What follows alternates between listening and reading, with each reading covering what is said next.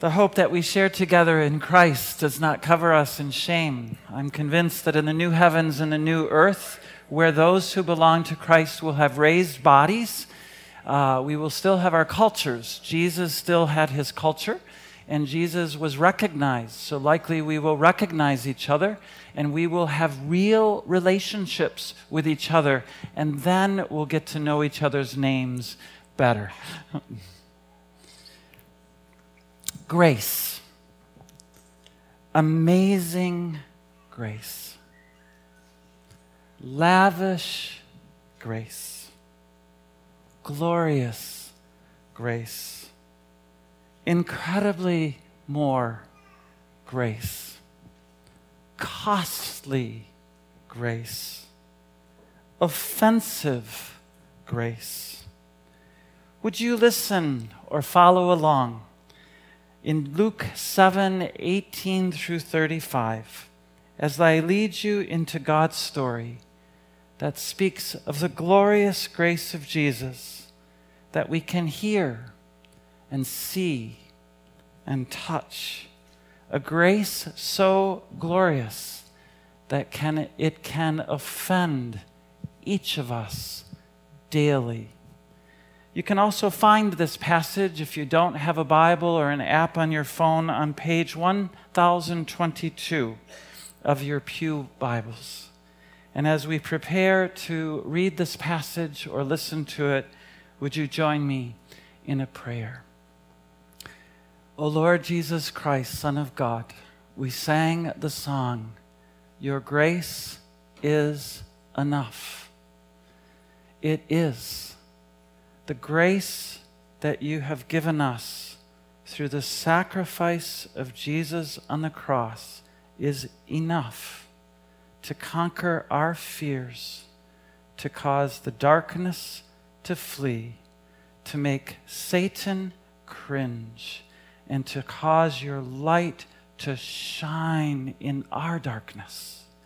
May your light shine in our darkness, for the praise of your glory. Amen.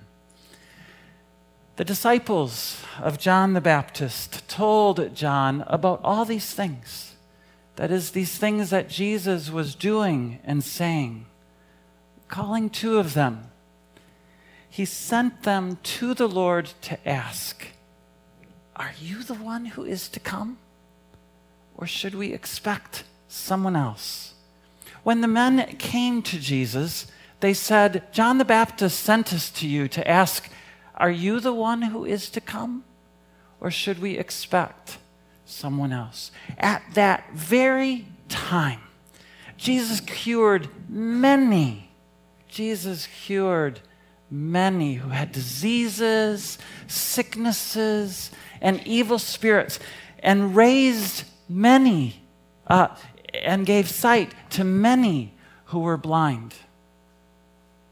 So Jesus replied to the messengers, "Go and tell John what you see and hear. The blind receive sight. The lame walk. Those with leprosy are cleansed. The deaf hear. The dead are raised. And the good news is proclaimed to the poor. Blessed is anyone who does not stumble on account of me." After the messengers of John left, Jesus began to speak to the crowd about John. "What did you go out to the wilderness to see? A reed swayed by the wind? If not, what did you go out to see? A man dressed in fine clothing? No. Those who wear expensive clothes and indulge in luxury live in palaces. But what did you go out to see? A prophet? Ah, yes, I tell you, and more than a prophet. This is the one about whom it is written, I will send my messenger ahead of you who will prepare your way before you. I tell you, among those born of women, there is no one greater than John.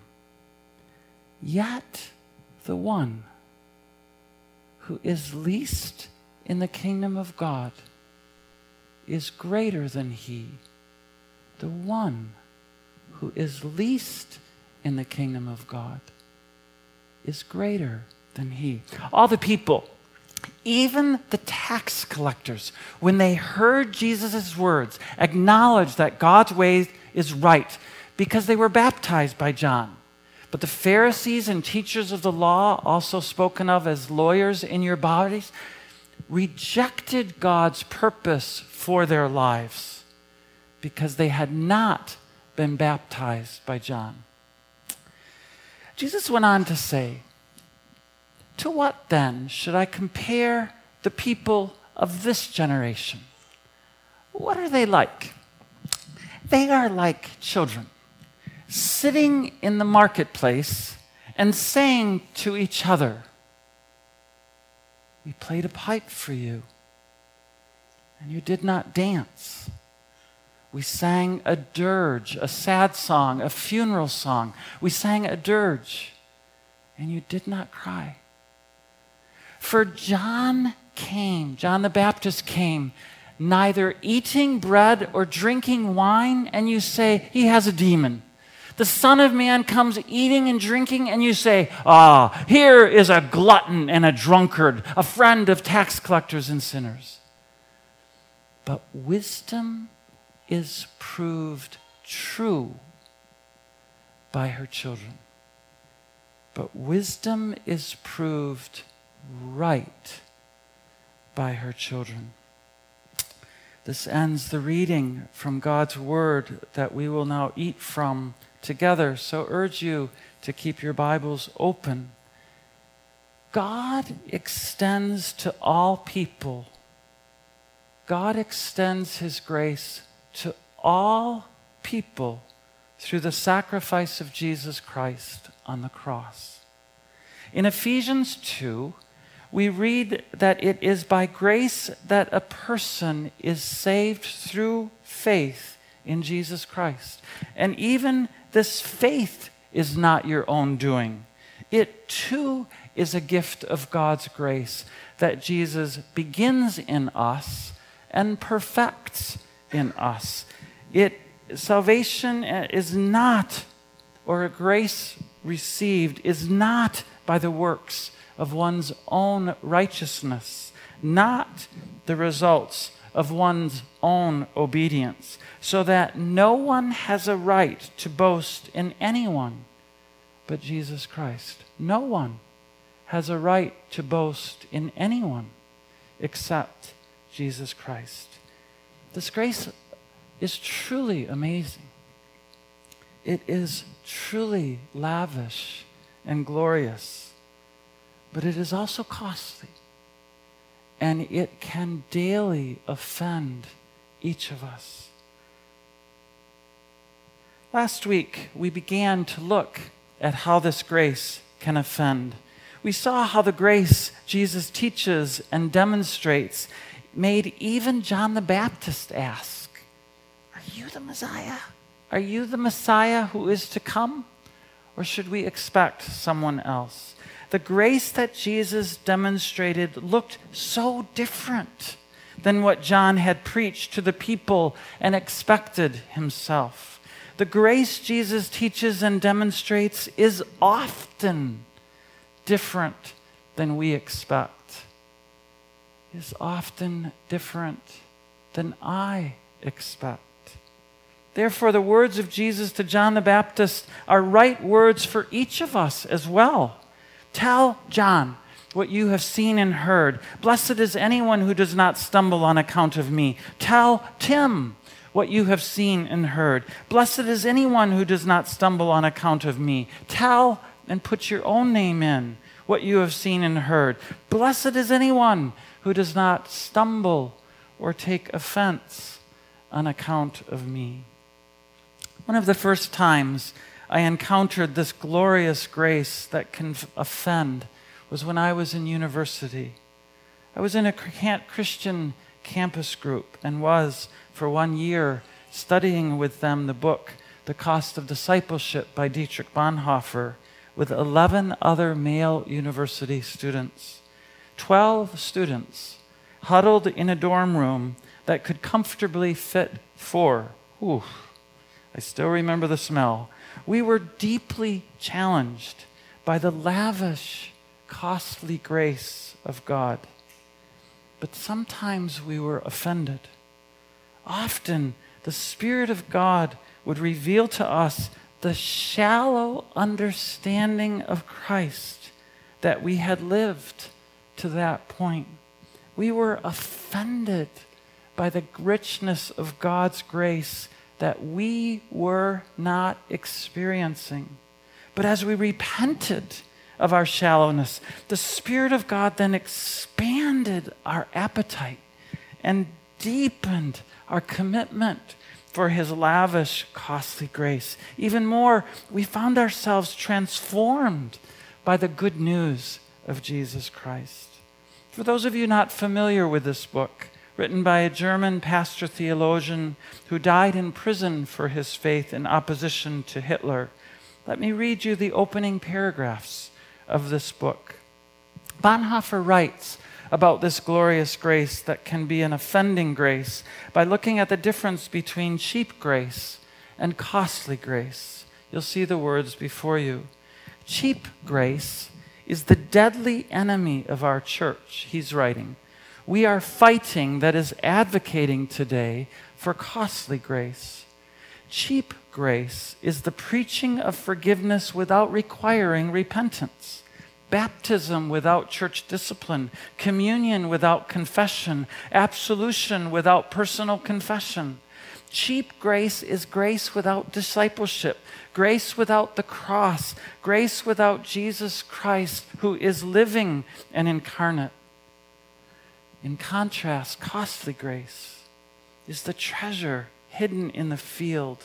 For the sake of it, a man, and again, forgive his language, I won't translate it for men and women, but it's we. For the sake of it, a man will go and sell all that he has. It is the pearl of great price to buy, which the merchant will sell all his goods.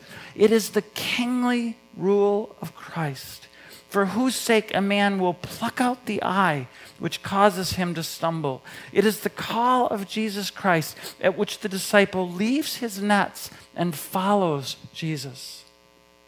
Costly grace is the gospel which must be sought again and again. The gift which must be asked for, the door at which a man must knock. Such grace is costly because it calls us to follow. And it is grace because it calls us to follow Jesus Christ. It is costly because it costs a man his life. And it is grace because it gives a man the only true life.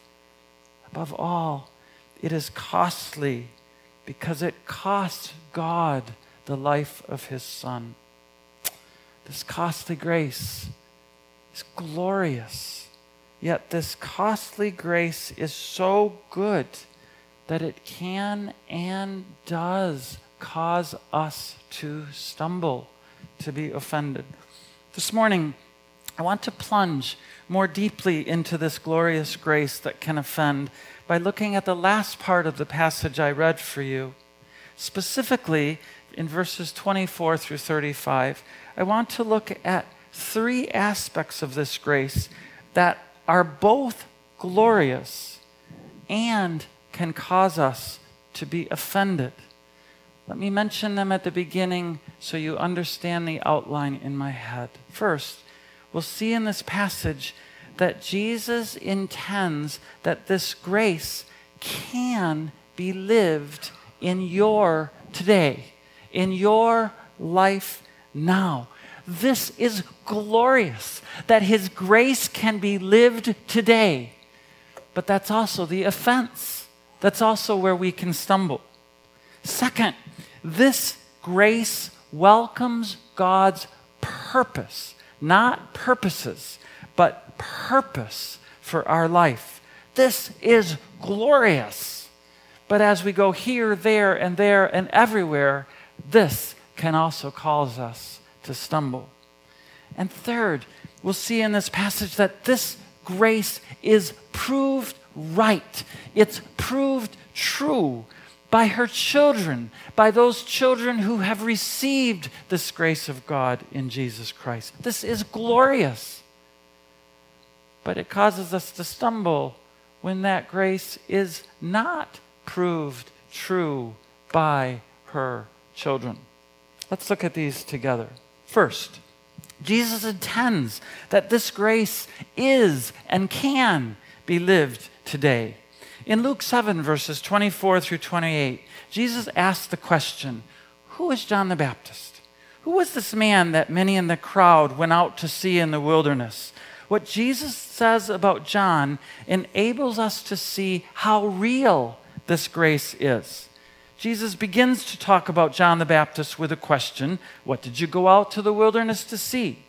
Did you go out to see a reed swaying in the wind? Did they go into the wilderness to see someone swayed by popular opinions, eager to please the crowds with pleasant words? As you read about John in Luke 3, the answer to this question is absolutely not. He did not preach to please the crowds, but to speak for God.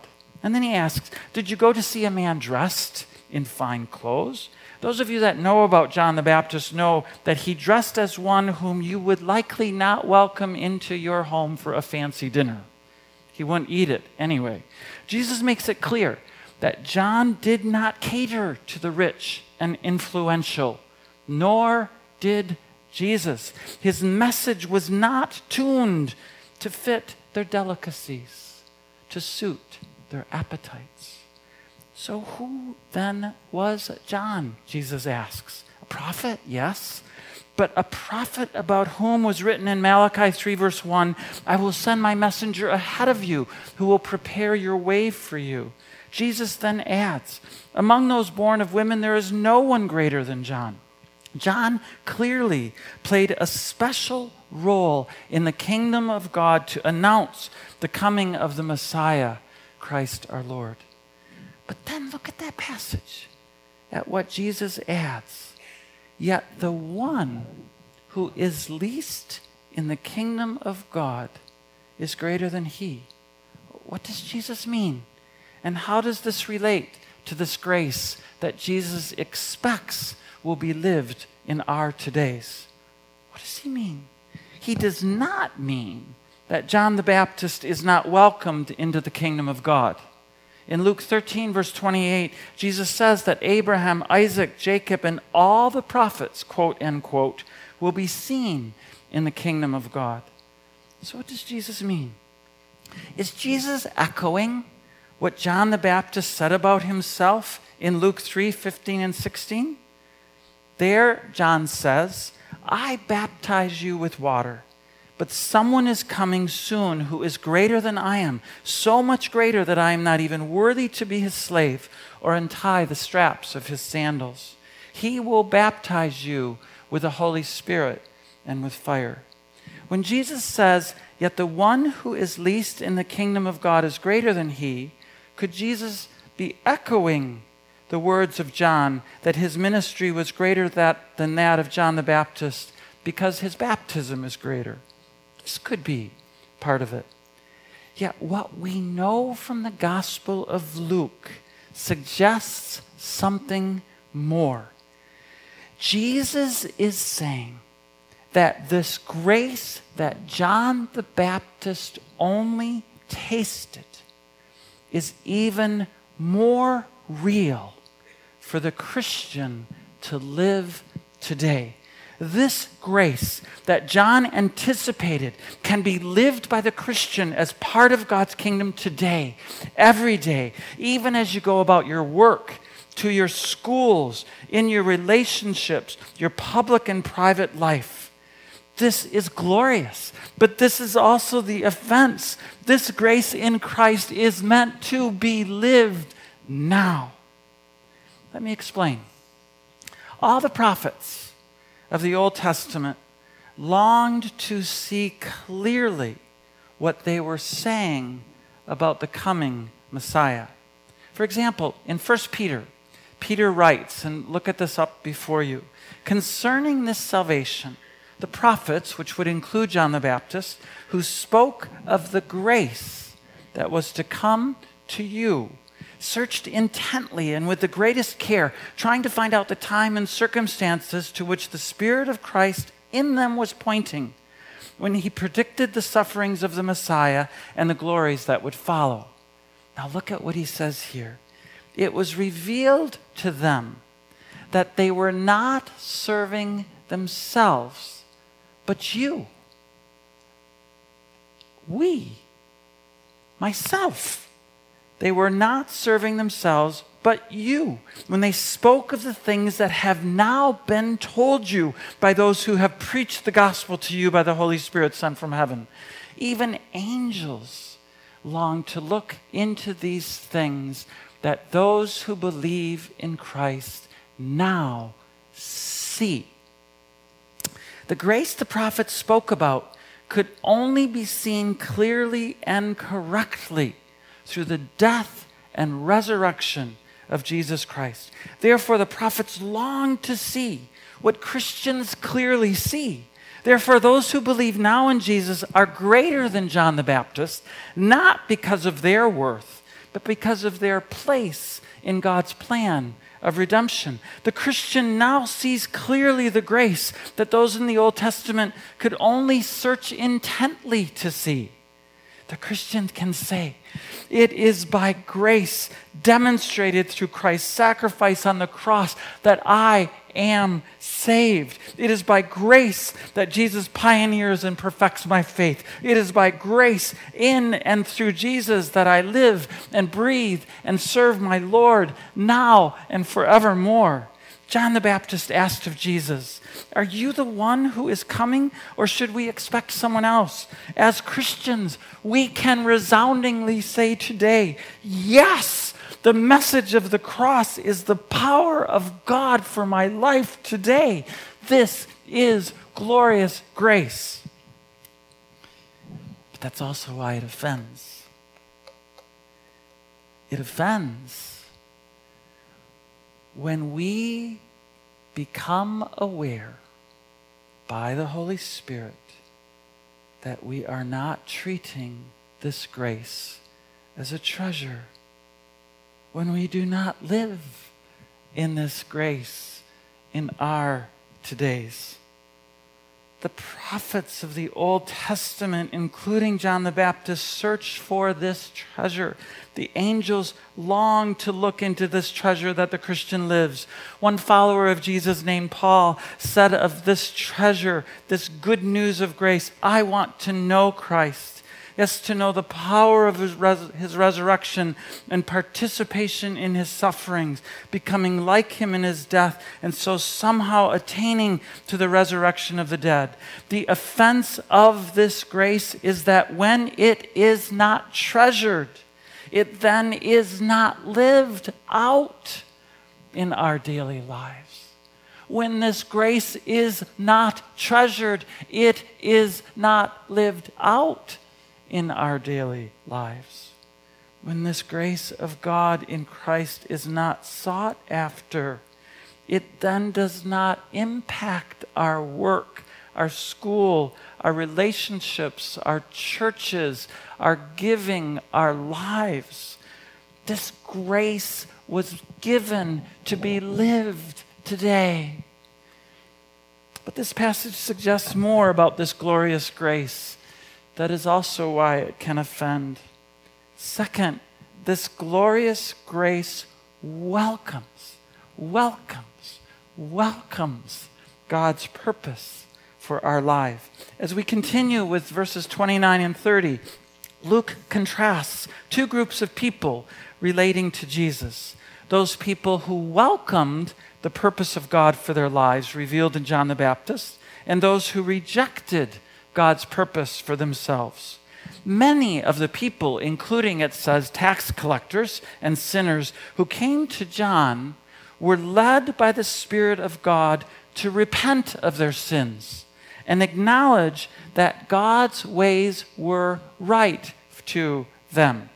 They welcomed God's purpose for their life, the purpose to repent and believe in the good news and keep repenting and keep believing in the good news. In contrast, the Pharisees and experts in the law, we read, rejected God's purpose for themselves because they were not baptized by John.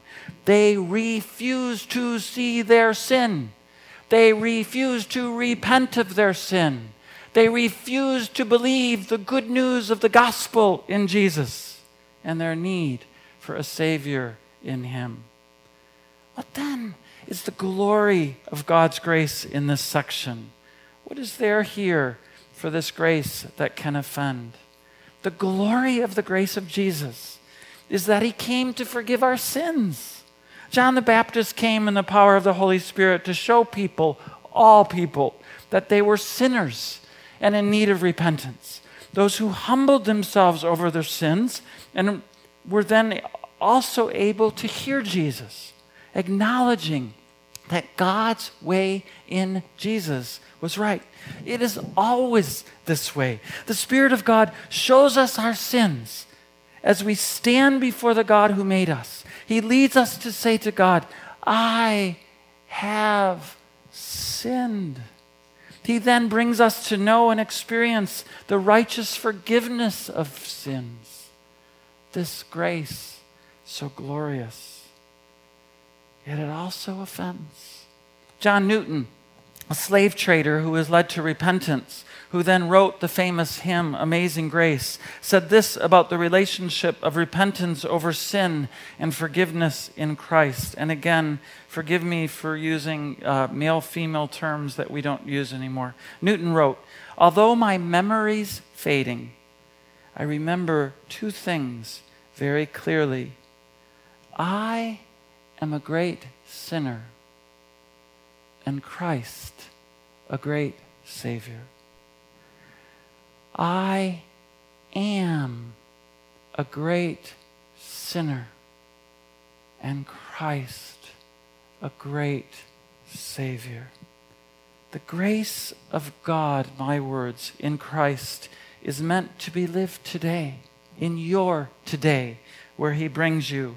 The grace of God in Christ welcomes God's purpose for our life, like John Newton. Such a purpose that the Christian declares, I am a great sinner and Christ a great Savior. What's your purpose in life? I am a great sinner and Christ is a great Savior. There's yet one more aspect of this glorious grace that can offend, that Jesus points out in this passage. 3, this grace is proved right. It is proved true by her children. This grace is proved right. Yes, it's proved to be glorious in the lives of her children, changed by this grace. In Luke 7, verses 31 through 35, Jesus asks the question, to what then can I compare the people of this generation? What are they like? He then tells the story of children sitting in the marketplace, calling out to each other, saying, we played the pipe for you and you did not dance.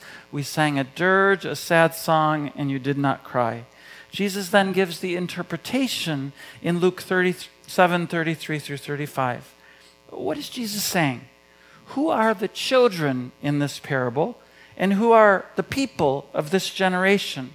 Since this is a parable, a story with a meaning, there are different angles of interpretations and equally possible meanings.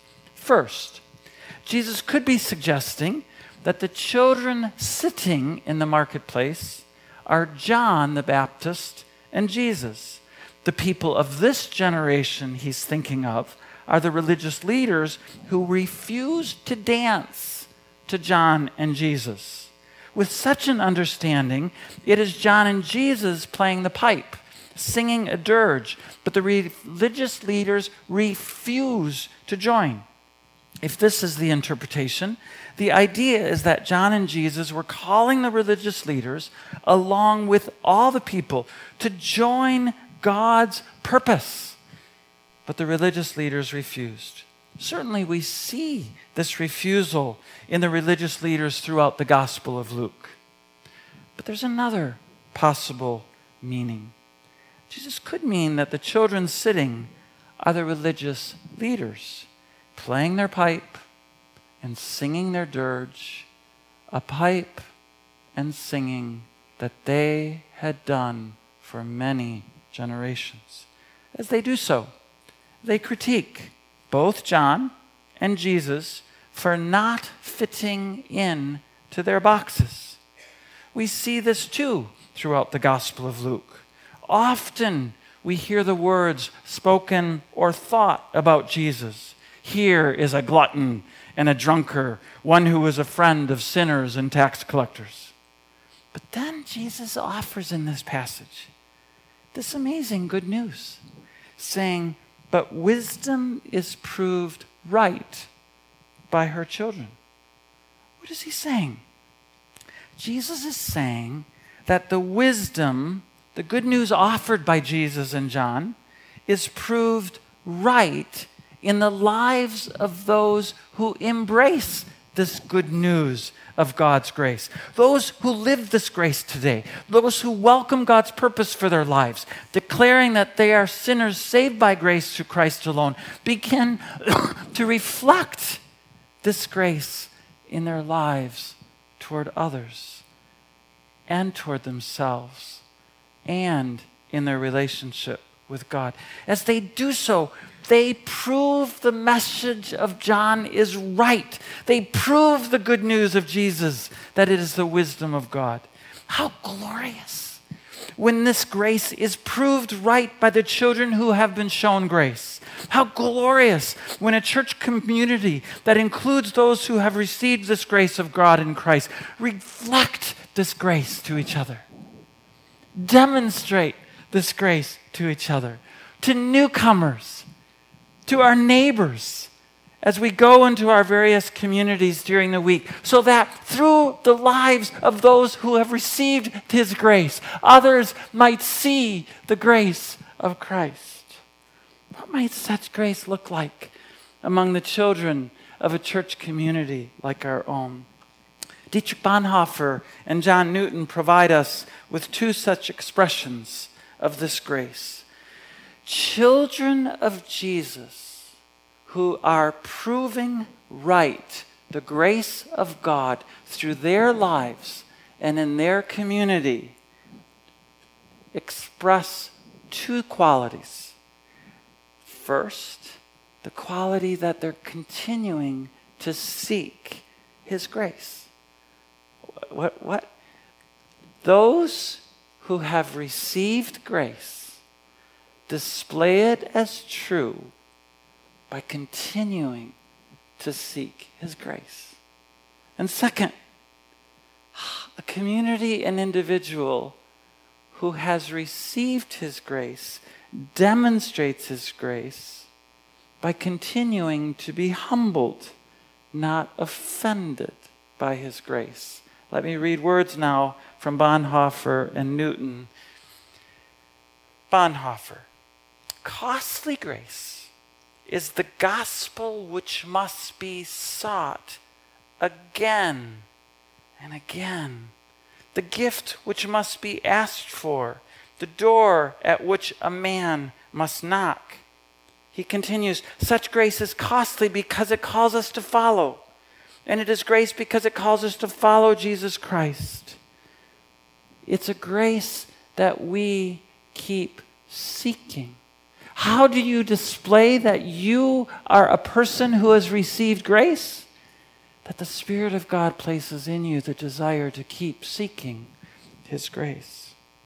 This glorious grace of God in Christ is reflected in her children as we keep seeking his grace, needing his grace, delighting his grace. Some of you are aware that last Sunday I was not my full self. The problem of my personality is that I'm not always sure what it is that God is doing until later. This morning, as I gathered with our Mandarin community before their service, I spoke clearly what it was that was going on inside of me. I could feel that the darkness was closing in on me and that the light of Jesus was seeking to be snuffed out by Satan. And I said to the community this morning that one of the reasons for the darkness, as I was plunging into the life of John the Baptist, was that I wanted us as a community to want Jesus. The reason that the darkness was closing in is because I wanted us as a community to want Jesus. I am not naive to the darkness that is all around us. I listen to the news as well and often say to my wife, that's enough. The need to sit at the feet of Jesus for me each day and with others has never been stronger. The reason our ministry staff gathers twice a month for an hour and a half around Jesus through his word is not some neat strategy, but to keep us in the light of Jesus so that the darkness flees. We as a community rise and fall on the grace of God in Christ that we and I must keep seeking. But there's a second way that we can express that grace is true among us, to continue to be humbled and not offended by this grace. Listen to John Newton. Whoever is truly humbled will not be easily angry, nor harsh or critical of others. He and she will be compassionate and tender to the infirmities of his fellow sinners. Isn't that beautiful? That person will be compassionate and tender to the infirmities of his fellow sinners, knowing that if there is a difference, it is grace alone which has made it. He knows that he has the seeds of every evil in his own heart. Wow. Those who know God's grace are not easily offended by it. They know all that God says of them as sinners is right. They welcome his rebuke. They welcome his correction. They receive his correction even as they stand in his grace. As they submit to his grace, they are transformed into his likeness, the likeness of his grace. Others begin to see the difference that Jesus makes in their life and comes to Jesus. They come to Jesus to receive his grace. Grace. Amazing grace. Lavish grace. Glorious grace. Incredibly more grace. Costly grace. Offensive grace. This grace in Christ is meant to be lived in your today. This grace welcomes God's purpose to continue leading you to repentance, continually leading you to know his forgiveness. This grace is proved right by how it transforms our life alone and together. Jesus welcomes you to receive his grace.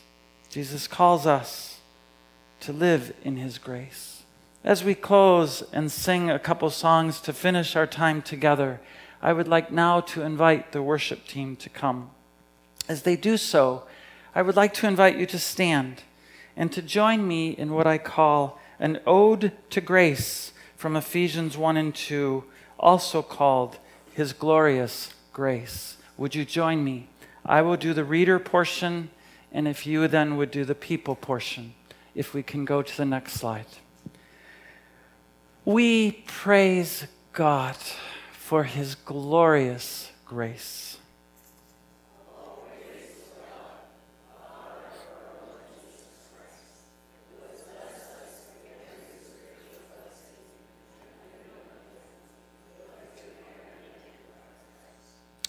Not quite yet in sync with each other.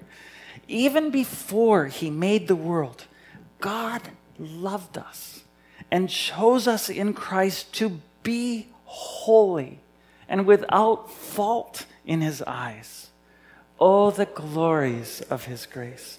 God decided in advance to adopt us into his own family by bringing us to himself through Jesus Christ.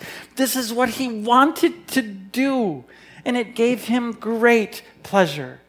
So we praise God for the glorious grace he has poured out on us who belong to his dear Son.